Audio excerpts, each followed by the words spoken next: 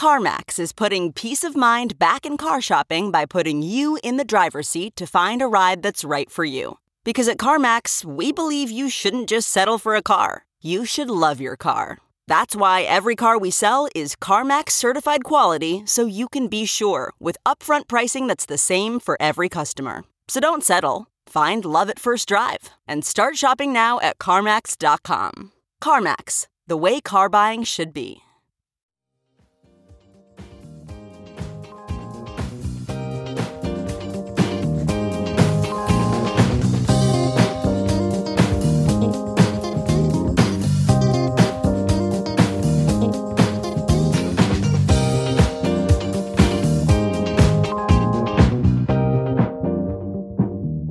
And now, the list of things that you can buy at the Chicago Reader store at chicagoreader.com. Things to wear like Chicago Reader hats, t-shirts, bandanas, and face masks. Things for your daily life like the Chicago Reader camping mug, Chicago Reader tote bags, and a Chicago Reader reporter's notebook. Things for you to read like our Reader recipes, the Chicago Reader 420 Companion, our Chicago Reader Best of book series from journalists Maya Dukmasova, Mike Sula, Ben Jarofsky, and Lior Galil, the Chicago Reader coloring book, and the Chicago Reader Stay Home puzzle. Find the Chicago Reader store at chicagoreader.com and show your support for the nation's first free weekly newspaper since 1971.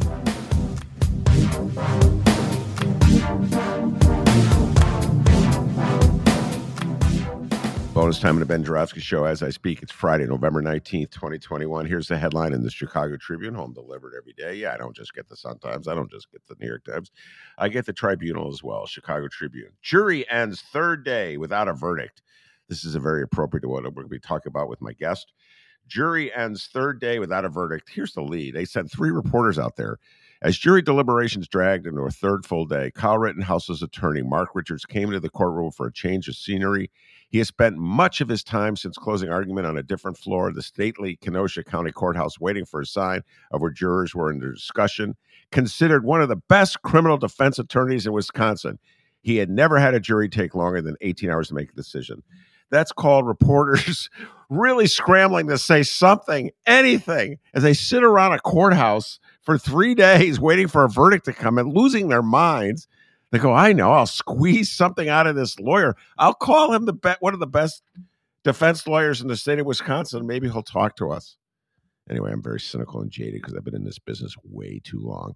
We're going to bring on my distinguished guest who's not cynical, not jaded, and has not been in the business way too long and has a fresh, optimistic view of the world every single time I talk to her. Even she's laughing at that one. Distinguished guest, introduce yourself. My name is Rummana Hussain. I'm an assistant editor on the news desk at the Chicago Sun-Times. Yes. And she's also, as you know, a columnist and wrote a few editorials for the Sun-Times. And you're also, I just want to alert our listeners, keeping your eye out for breaking news regarding the Kyle Rittenhouse case, whether the jury is now in its 4th day of deliberations, I think. Isn't that right, Rummana? 4 days? 4th day? Yep. Yeah. Yep. And just to let you know, I am checking the AP wires, and there looks like there is a verdict. So we'll probably hear within the hour what the verdict is. Whoa. You want to make a prediction? I'm going to say he might get acquitted. I don't know about the lesser charges, but on the serious charges, yes. He'll get acquitted. All right. Well, let's talk about that. And I know you have some strong feelings about this, as do I. So Kyle Rittenhouse case, pudgy white kid from Illinois goes to Kenosha with a rifle in the middle of a riot, ends up killing 2 people and injuring a third, shooting them. And the general consensus from many of the people, the white people I know in the city of Chicago is, Ben, you're too hard on Kyle Rittenhouse. You have to understand a jury should only look at the facts in front of it. Ben, don't bring your prejudices and your worldview in the discussion of this. Ben, isolate absolutely everything that ever existed in the entire world away from this case and just look at the facts. And if you look at the facts, Ben, you must come to the conclusion that Kyle Rittenhouse is innocent. I'm just telling you what so many white people I know have to say about this case. Your thoughts, Rummana? I just think There's just a lot of what to unpack here. First of all, I want to start off saying that I do think Kyle Rittenhouse deserves a fair trial, but so do other people. And I think that I just feel like this case, just watching it unfold and the support Kyle Rittenhouse has gotten from the average American and just watching the judge, it's just insane. I mean, to me. All right, let's break it down. You said support he's gotten from average Americans and the judge. Let's start with the support he's received from average Americans. Mm-hmm. Well, just like you just hear about people, like, just on social media, you hear people talking about, he defended himself. You hear the Fox News types, you have celebrities that bailed him out of prison. I don't think this would happen if this was a brown or a black kid. And before we get to the judge, what about your thoughts? You spent many years covering criminal defense, criminal justice matters at the courthouse here in Chicago.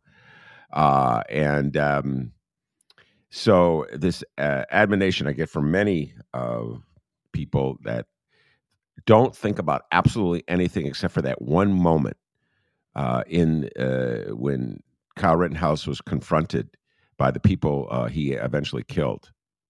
And when you look at that, it's absolutely self-defense. So don't take anything else into consideration.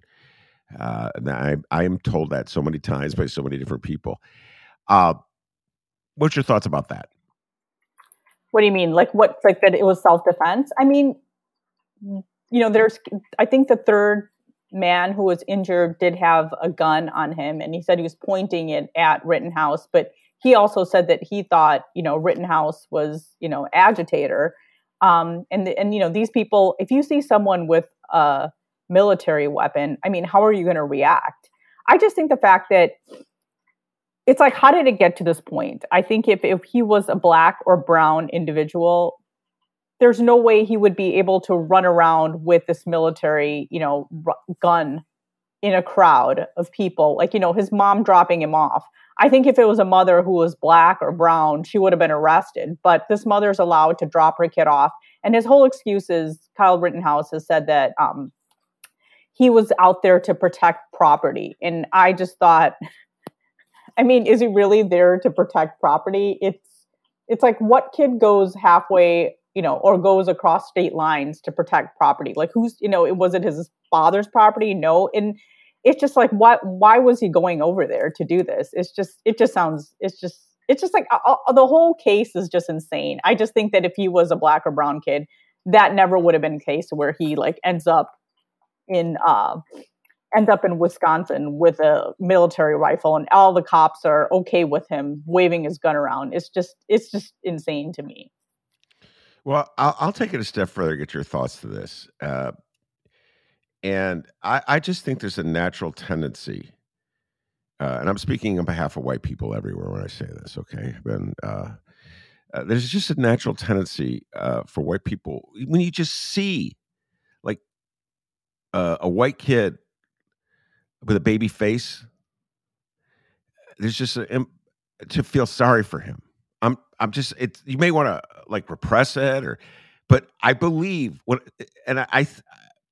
I believe this is a play when I read articles or essays written by white people that just say he was acting in self-defense. I just think there's a natural inclination to feel sorry for him, to sort of put yourself in his shoes, to associate him with people that you knew, similar kids that you might have known, pudgy-faced kids that you knew back in the day. Do you follow what I'm saying? And I just think there's a natural inclination for it. And then you reverse it. Think about it. Let's talk Trayvon Martin, who was killed by George Zimmerman, I forget how many years ago. And George Zimmerman's contended that it was an act of self-defense, which was utterly preposterous, but whatever. I think similarly, when white people see a black person with a hood, there's a natural tendency to be suspicious. Do you follow what I'm saying, Rummana? It's kind of bred into you. That's my thoughts. Do you vehemently disagree with me, or what's your reaction? No, I agree with you. I just feel like, I don't know if it's like a self-conscious thing or it's just subconsciously, it's someone that they can relate to. They see the face and then they automatically think, oh, he's innocent, So, or not innocent, but they kind of they humanize, and they naturally humanize the person. And there's nothing wrong with humanizing anyone. I agree with that, but why humanize?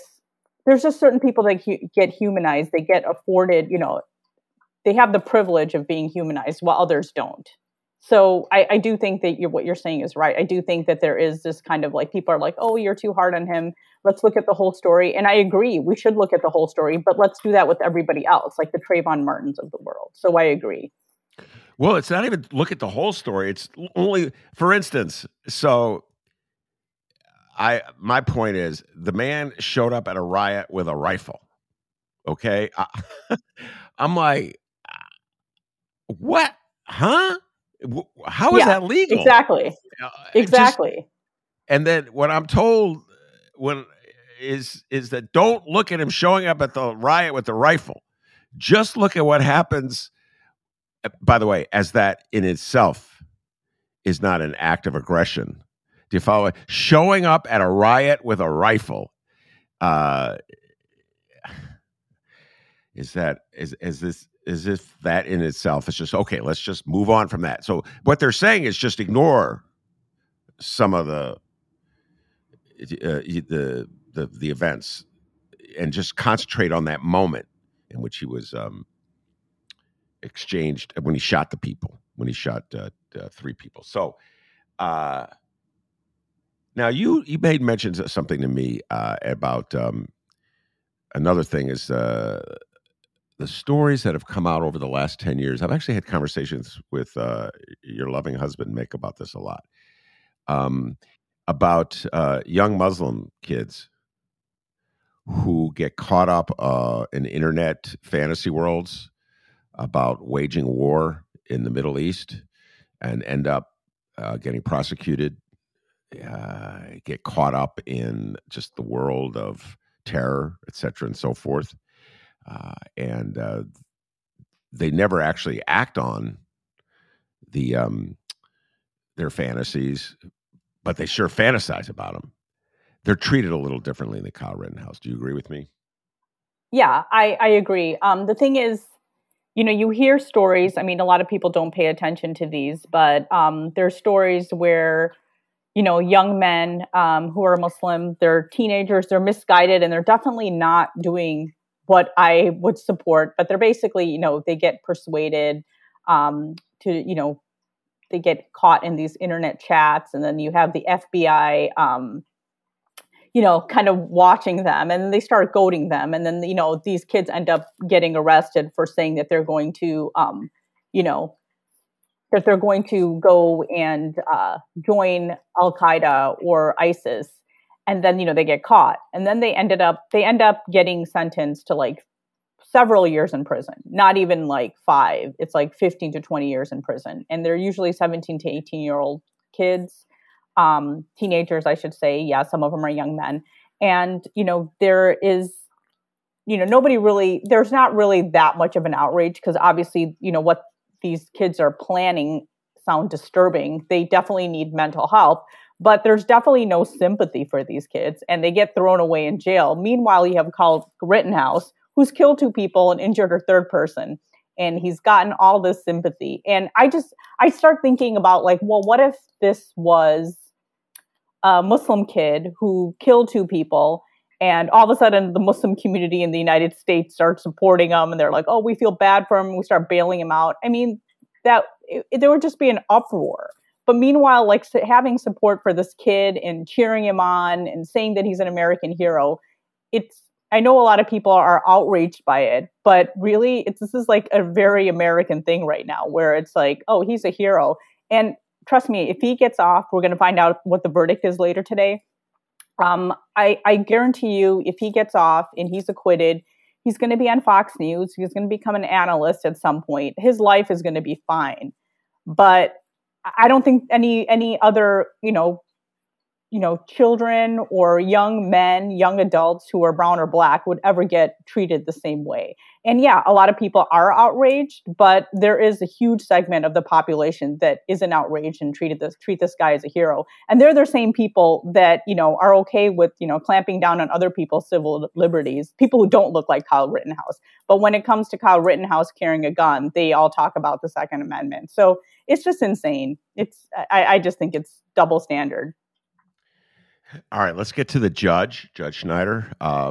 You've seen a lot of judges in your life covering various trials down through the years. Your thoughts on his behavior?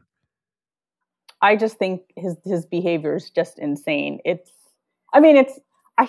shouldn't say insane. I just said it's unprecedented. I've never seen judges behave like that, where, they say things like, "Oh, while I'm talking to you, Kyle Rittenhouse has been cleared of all charges." So just wanted to let you know that has happened right now. Breaking news. Yeah. Wow. Yeah. So just wanted to let you know about that. That is literally just happened. So. Wow. Breaking news in the Ben Joravsky show. That just broke over. Acquitted of all charges. Yes. Found not guilty of homicide. This is just breaking news, folks. You're hearing this breaking news. Yeah.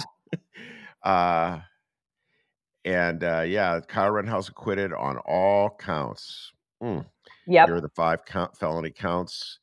And quiet gave way to joyful shouts from Kyle Rittenhouse supporters on the courthouse steps after the verdicts were announced of not guilty on all counts. Kyle Rittenhouse sobbed, and was held by his lawyers after the jury finished reading its verdict, finding him not guilty of all counts for his killing of 2 people and wounding a third. And yes, first degree on the first count for first degree reckless homicide for killing Joseph Rosenbaum. The jury finds Kyle Rittenhouse not guilty. On the second count, first degree reckless endangerment for shooting at a man. The judge finds Kyle Rittenhouse not guilty. I'm not sure why the judge weighed in on that and not the jury. On a third count, first degree reckless endangerment for shooting at an unknown man. The jury finds Kyle Rittenhouse not guilty. On the fourth and most serious count, first degree intentional homicide for killing Anthony Huber, the jury finds Kyle Rittenhouse not guilty. On the fifth count, first degree attempted intentional homicide, the jury finds Kyle Rittenhouse not guilty. Well, I must say, and this, I'm speaking there for you myself, have it. Wow. We kind of predicted it. So sorry if I sounded all like jumpy while I was talking to you and not coherent, because I was kind of like prepping this story, and because I had to keep an eye on this and the story, because I post our wire copy on our website as well. So I've been kind of handling that while we were talking. So yeah, there you have it. I'm sure you predicted this or saw this coming. And I know, as I was kind of, going on about the judge, I mean, just the way the judge was behaving, it just seemed like he definitely had a viewpoint on this case. It's just the way every time he opened his mouth, a lot of people thought that Kyle Rittenhouse would be charged of the gun case, the gun charge. And just before the jurors started deliberating, the judge cleared him of those charges. So yeah, this happened while we were talking. And I have to say, I'm not surprised. I don't know how you feel, Ben. I'll tell you how I feel. I'm upset right now. And so this But is are you shocked? And I'm not shocked. I'm disappointed. I thought that because it was a 4-day holdout, that they might settle on a lesser charge. But usually, if jurors are weighing in for a long time, it usually means because it's favorable to the defendant. From what I've learned at my days at 26 and Cal. Well, anyway, I just took it the other way. I thought, because I worked from the assumption that he was going to be acquitted for all the reasons you stated. And just the general, I don't know, just the tone and tenor of this case was leading that way. And also there was absolutely no sympathy whatsoever for Rosenbaum and Huber, the 2 men that he killed. We'll get into that later. there's like a hatred for them, or just a cold indifference, which because they're lefties, and so and they were at the riot themselves, so their lives are worthless. So Yeah, and one of the things that we should definitely point out, which I'm sure all your listeners know, is that the reason why the victims who died and were injured were killed is while they were there for a protest about a black man who was shot by a police officer. That's one thing I think everybody obviously knows, but that's why this case is so political. Like, these men that were killed and injured, they were protesting the fact that this black man got shot and he was paralyzed by a police officer, and they were protesting that action. There was a lot of Black Lives Matters protesters out there, and then we have Kyle Rittenhouse coming and saying that he's protecting the property from these quote unquote rioters and looters. So there's just a lot of layers to the story. And so, a lot of people of color, that's why they feel like, number one, like, why was he allowed to do this? And this was a protesting, for better lack of a word, is the treatment of Black people in this country by law enforcement officials. And, and we know that all the victims were white in this case. And we know Kyle Rittenhouse was white, and this is white, as we all know. But yeah, I think that's one thing that it's important to point out, which I'm sure all your listeners know already. Yeah. Absolutely. And by the way, you used the word victim. We're not even allowed to going back to the judge, we're not allowed to call them victims. To be fair, that was there is a legal argument made there. I have never seen that happen at 26 and Cal, where somebody said you can't call them victims, but that was one fair thing. But it wasn't fair for the judge to say it's okay to call the men who were the victims, who were killed and injured, rioters, looters, and arsonists. Because he said they could be called that if they could prove that's what they're doing. I completely disagree with you on that one. I don't think it's fair. They are victims. They were killed.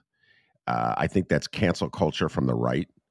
And I just talk about double standards. When a judge does it in a the courthouse, people bend over backwards to give excuses as to why he's censoring the lawyer. Well, it's Kyle Rittenhouse. He shot those people.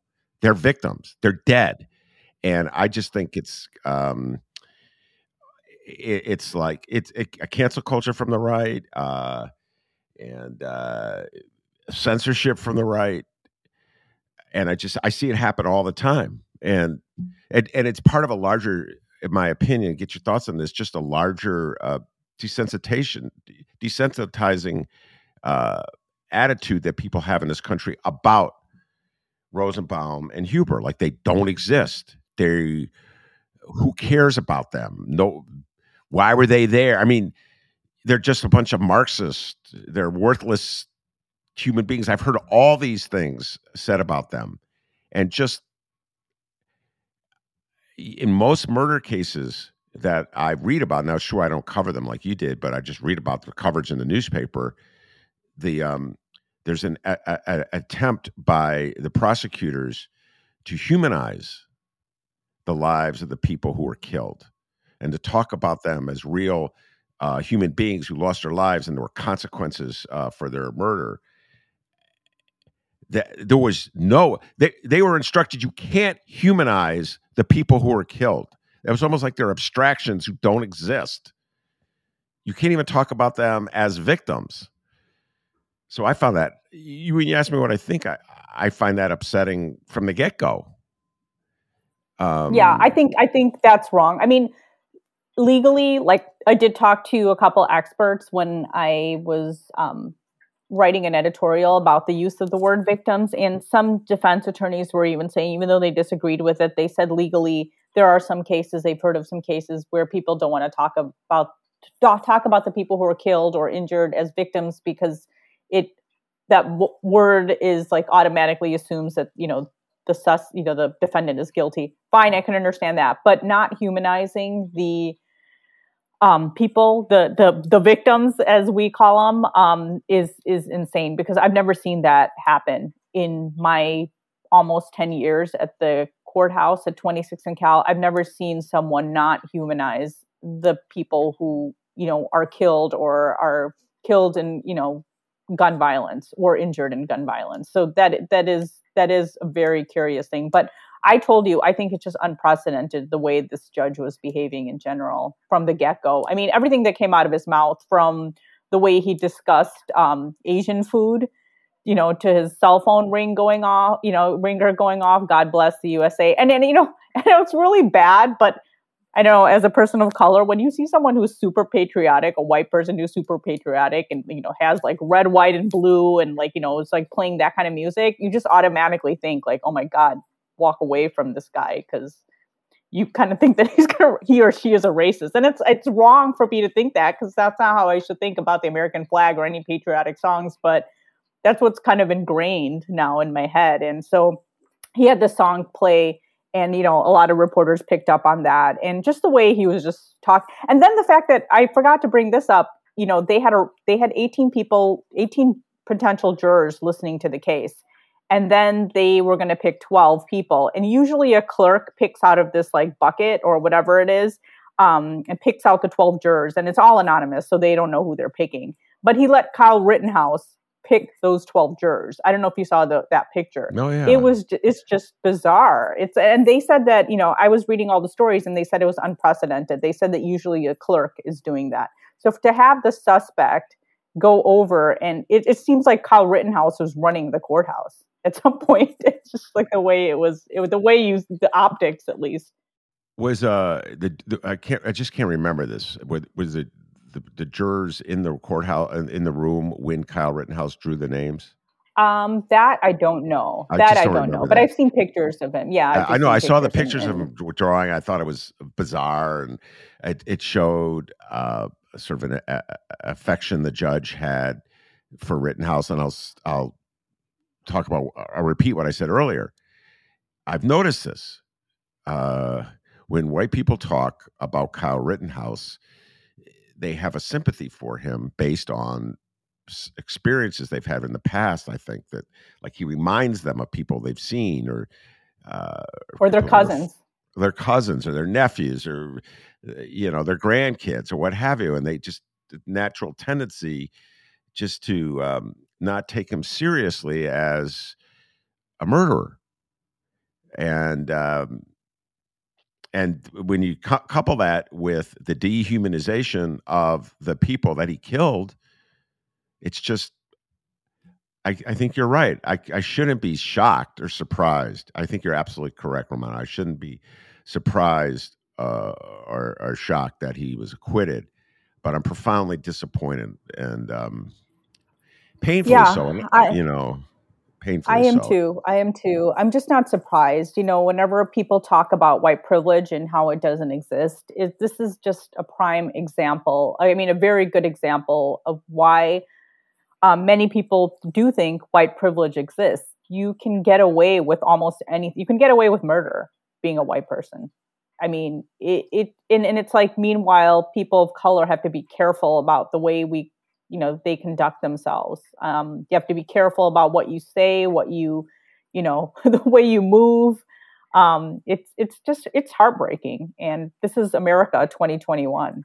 2021. I think when I was younger, I had a lot more hope in this country, but the older I get, the more cynical I become. And I've become like my father, who used to tell me that a lot of people in America are racist. I'm like, no, you're so like overly sensitive. And now I feel like I've become my dad. And, I do think that this country is seriously damaged, and we're not as wonderful as we think we are. No, we're not. Or have think we are.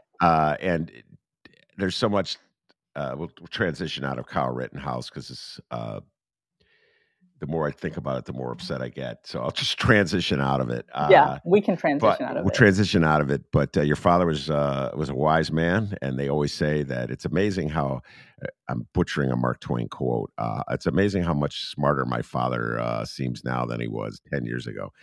The older you get, the smarter your father looks. But similarly, there's a headline in today's paper: Rahm Emanuel did not cover up shooting, and so that's Laquan McDonald, and they sat on that evidence of the shooting of Laquan McDonald for over a year, and only released it when a judge ordered them, and yet that's not a cover up, and so these are the inconsistencies and double standards, Rummana, that we're hit with every single day. Do you follow what I'm saying? Like, well, what we see, and it's so obvious to us, what we like the double standard, the favorite treatment that Kyle Rittenhouse got.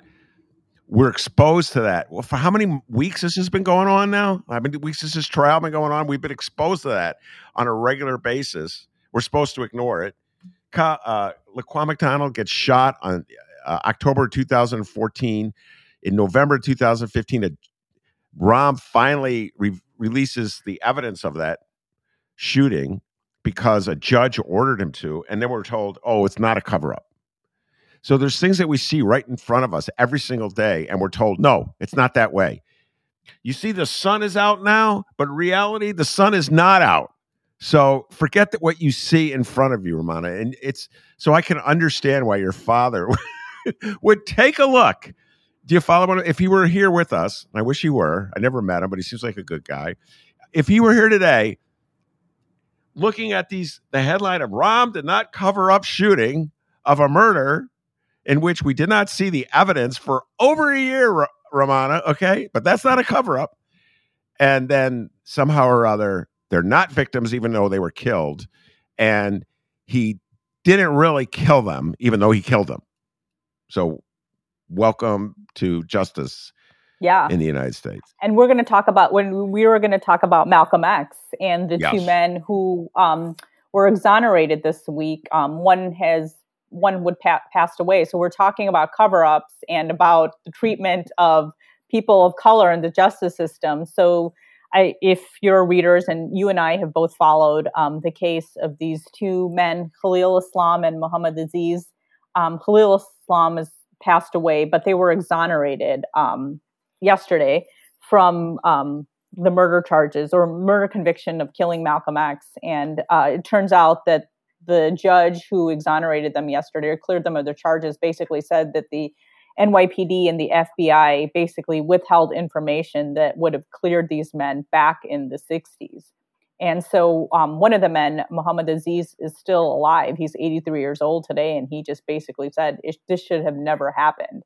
And so we have this case of these, Black men charged in or convicted and sentenced to years in prison for the killing of this very prominent Black Muslim leader in the United States and getting wrongfully convicted. And then you have Kyle Rittenhouse getting away with murder. So it's interesting. So there's three men that were charged and convicted in Malcolm X's murder. And the third guy, as we were talking earlier before we started the show, he basically said that these two guys who were exonerated yesterday had nothing to do with it. But these men still stayed in prison, I think, until the 80s when they were paroled. And, one guy died and, he always maintained his innocence, as did the other men. So, yeah, it's really sad. And, I don't know if you saw the documentary, Who Killed Malcolm X? It was on Netflix last year, and it was just really compelling. And I have to think that this is what compelled, authorities to look into this case again and to clear these men. So, I mean, it's good news, but it's also sad and speaks to how broken our criminal justice system is in the United States.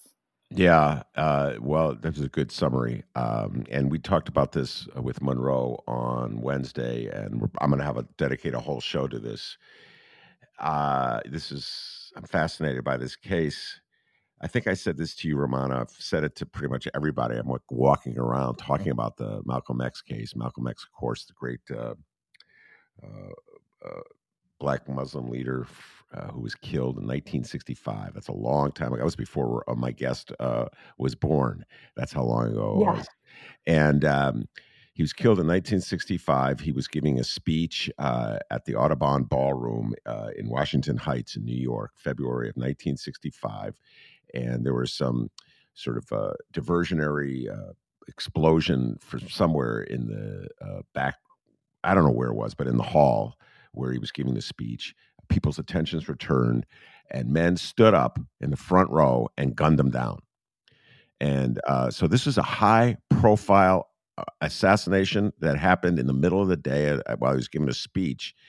They interrupted news, a regular scheduled program. That's how I knew about it. I was a kid. I remember this, to say Malcolm X had been killed. There's this high-profile murder, and somehow or other, Rummana, of the 2 out of the 3 men who were tried and convicted and sent to prison were innocent. The third guy said, I was there, I was a participant, and he testified. He testified that the other 2 guys had nothing to do with it, and they still sent him to prison. And I think, Rummana, I think about the high-profile killings that I've lived through, that my generation, the boomers, have lived through. Both Kennedys, Martin Luther King, Malcolm X. You could talk about the assassination attempts that were unsuccessful. Gerald Ford, Ronald Reagan, George Wallace. No other case did they get it wrong. So obviously, there's some people who say, well, Lee Harvey Oswald Ben didn't kill JFK. I don't buy that. But they got it wrong. And it blows my mind. It just seems so obvious to me, Rummana, that there's a part of this story and that is not being told, and that part of the story is what role the FBI had with the investigation, with the killing, either participating in the killing itself or looking the other way when it happened. I cannot help but think that there's a huge chunk of this story that's not been revealed to us. Your thoughts?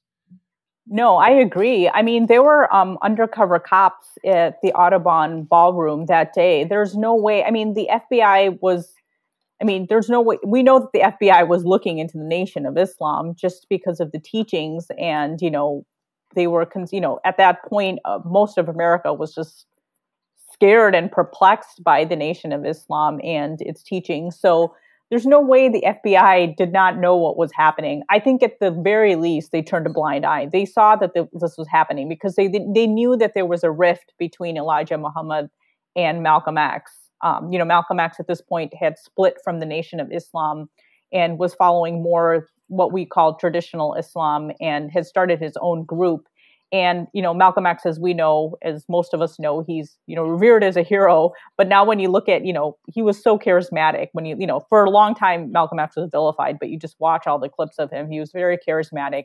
Elijah Muhammad thought he was a threat and, probably wanted to get rid of him or just get rid of the, quote unquote problem. And so I think, the nation definitely had some sort of hand in it, but I also think authorities just sat there or even participated or facilitated Malcolm X being assassinated. That's what I think. I could be wrong, but there's no way that they didn't turn a blind. At the very least, they turned a blind eye. That's what I think. There's no way that they, at the very least, they turned a blind. You're absolutely correct. And I'll tell you why. Now we're heading really into my obsession country. J. Edgar Hoover and the way the FBI behaved in the 1960s. The FBI, if you read any history book of the 60s, any thorough history of the 60s of the civil rights movie, the Taylor Branch books, for instance, and you go back and look at the notes, these exhaustive studies of the 1960s and the civil rights movement, and you go back and look at the notes, the footnotes that these historians supply as evidence to support what they're saying. Much of it is based on what limited files the FBI has released regarding their surveillance. And it quickly becomes apparent that the FBI was taping the conversations of Martin Luther King, Malcolm X, Elijah Muhammad, plus, various politicians. But let's just concentrate on those 3. So if you're taping the conversations of Elijah Muhammad, who's the head of the Nation of Islam, you know what he's saying to his lieutenants regarding Malcolm X. And if you're taping the conversations of Malcolm X, you, the FBI, know what Malcolm X is saying about his suspicions and fears, et cetera, and so forth. And of course, they hounded Martin Luther King They try to drive him to suicide. They listened to his phone conversations. They taped his hotel rooms. They had evidence of his marital affairs, that they sent the tapes to King and to his wife to try to drive him to commit suicide. So we know the FBI was doing this, but they won't release all the evidence, Rummana. Do you follow me? They're concealing. They only release some of it. So you're absolutely correct. There's no way they don't know. You know what? They have to know. They just haven't released the evidence yet. And, I agree. Maybe when we're gone, there'll be more evidence released. Maybe 50 years from now. Well, I know that I will not live long enough. Now I've got some years on you, so you and Mick will, I think, may be around when they release it, but you'll be ancient. And we'll be in a senior citizen home at that point. Yes. Now explain to me. Waving our canes. What are they protecting us from?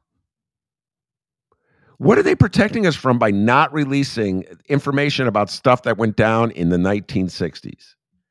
Because I think the American government wants everybody to think that they're all innocent and never do anything wrong, but we know that's not true, right?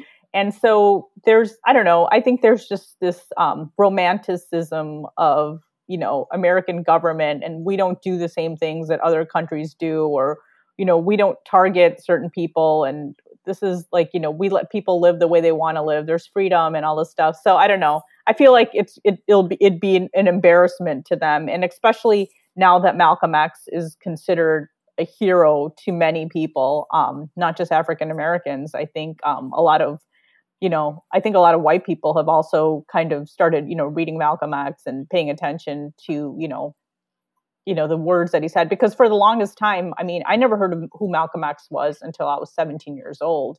And the fact that I was Muslim and a friend of mine had the book, gave it to me, I think that helped. But a lot of my white friends thought Malcolm X, like, they kind of vilified him and said that, he was kind of like a fringe figure. And I think Spike Lee and other people, this resurgence like in the 90s of like people reading Malcolm X again and the movie coming out, I think it made people kind of embrace him more. I think he became more embraced in the mainstream America. So I think it would be especially embarrassing to the FBI now to release that.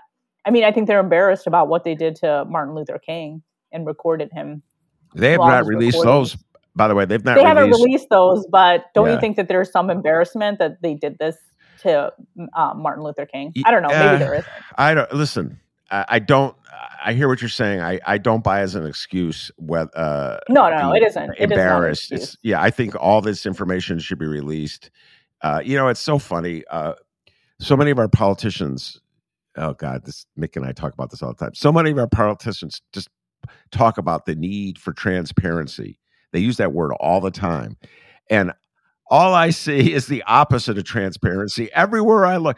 You know what I'm saying? I was going to say, I agree. It's like everybody talks that's a buzzword. It's like, it's very woke to say the word transparency, but then nobody's transparent. It's like, let's hide as much as we can. Yes. And I see it all the time. The first instinct is to cover. You're right. To cover up. When I think about it, you're right. The first instinct is to cover up, and to protect the political reputation of whatever leader's in charge. So they do that all the time in the city of Chicago. They're still doing that. They're still protecting Rahm. The guy's not even mayor anymore. They're still protecting Rahm. Well, there's no evidence to say he engaged in a cover-up. Hello? He didn't release the tape for over a year. Hello? That's not evidence? Oh, God. All right. You know what? I'm too fired up. We have to change. Let's change gears and talk about something less upsetting to me. So let's close by having a little fun. Let's see if this works, Rummana. Number one, this is something that Rummana sent to me. We'll end on a higher note or a cheerful note. We're watching right-wingers make asses of themselves. And Laura Ingraham, and I don't know who she was talking to in this bit that you sent me. And thank you very much for sending it to me. It made my day. I've listened to it like 1 million times. So do you know who she's talking to in this tape?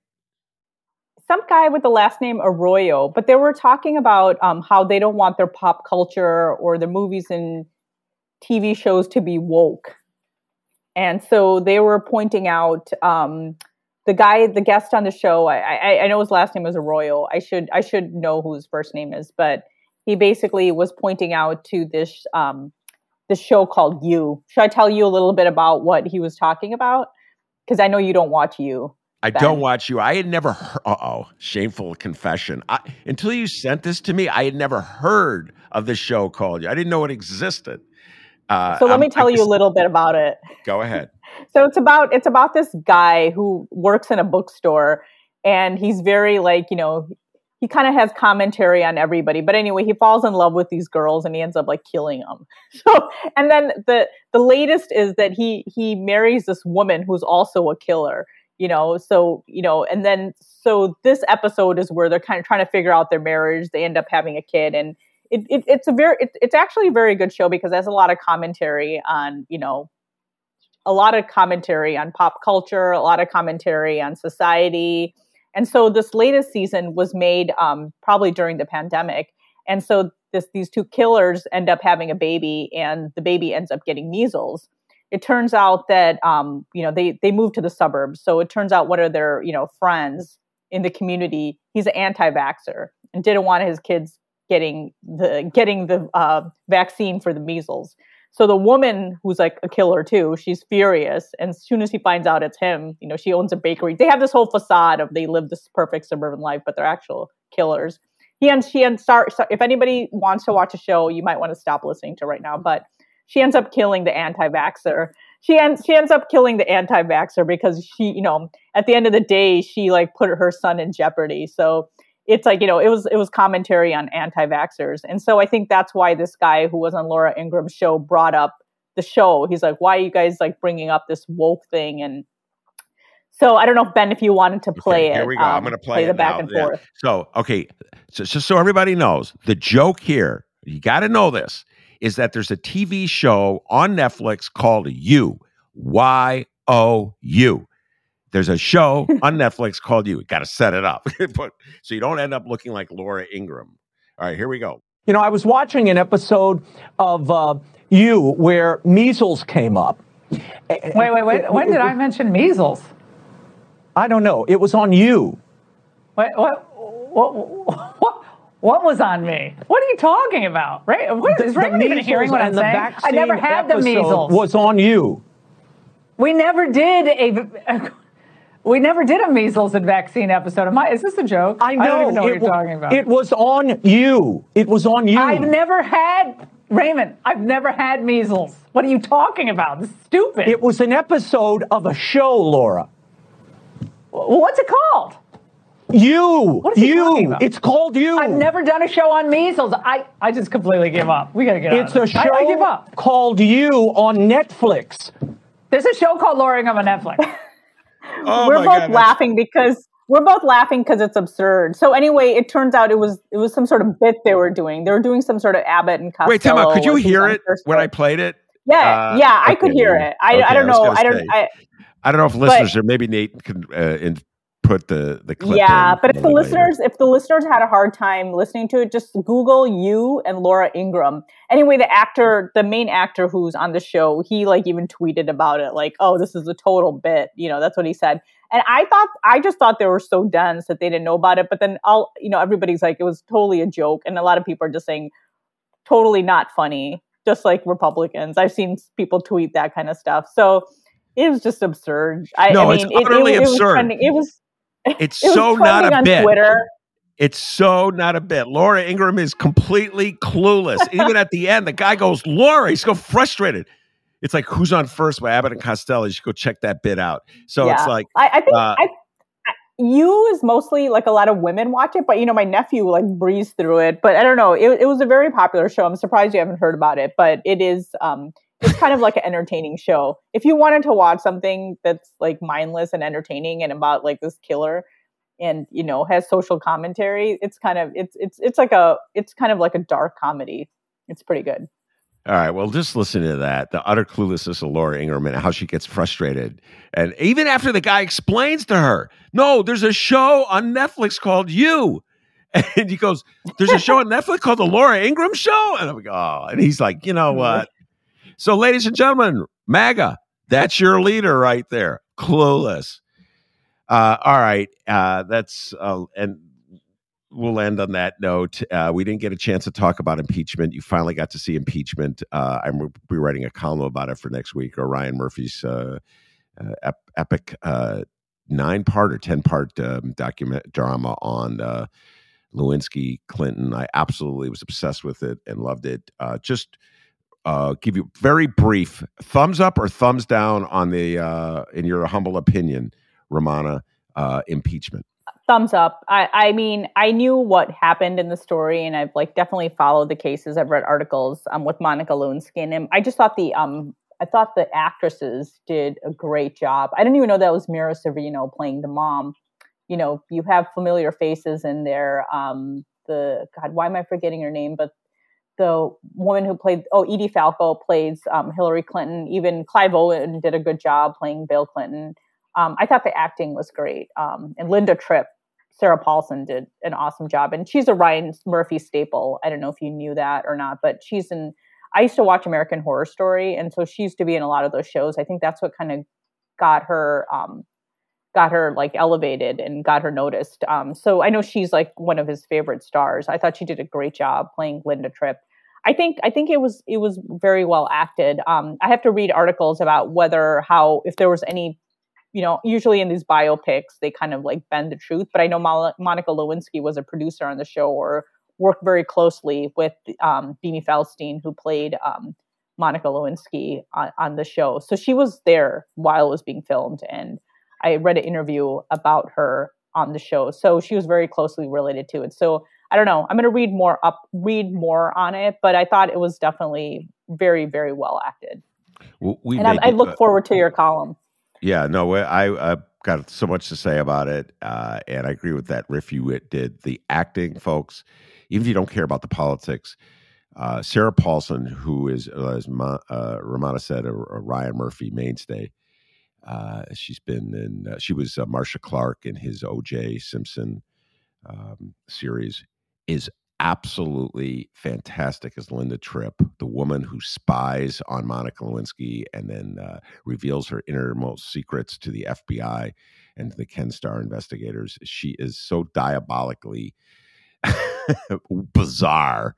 And Beanie Feldstein is sensational as Monica Lewinsky. And you know what? Edie Falco kills it as Hillary Clinton. And I had this thought. Edie Falco and Sarah Paulson are such great actresses, Rummana. I think they could have reversed it, and they would have done brilliant. In other words, Sarah Paulson could have played Hillary and killed it as Hillary, and Edie Falco could have been the diabolically whacked out Linda Tripp. Nobody looks good in this documentary. Let's just put it that way, except for Monica. I think Monica Lewinsky in the end is sort of a sympathetic figure. She was a victim at the end of the day. She was only 21 at the time. It is very sad the way she was treated. So, I'm not saying that, it's just it's a sad situation. But yeah, I thought it was, thanks for recommending it to me. I did watch it, and I look forward to reading your column. Yeah, I'll send it to you. I'm going to write that this weekend, and it'll drop next weekend. All right, Rummana, I want you to have the happiest of Thanksgivings. I know it's going to be a happier Thanksgiving this year. Last year, everybody was in isolation. We were following Mayor Lori Lightfoot's order not to get together with our families. But this year, you will be able to get together with your family, and I know you guys are going to have a good time, right? Yeah, I hope you have a great Thanksgiving, too. All right, that's Rummana Hussain. I'm Ben Joravsky. Take care, everybody.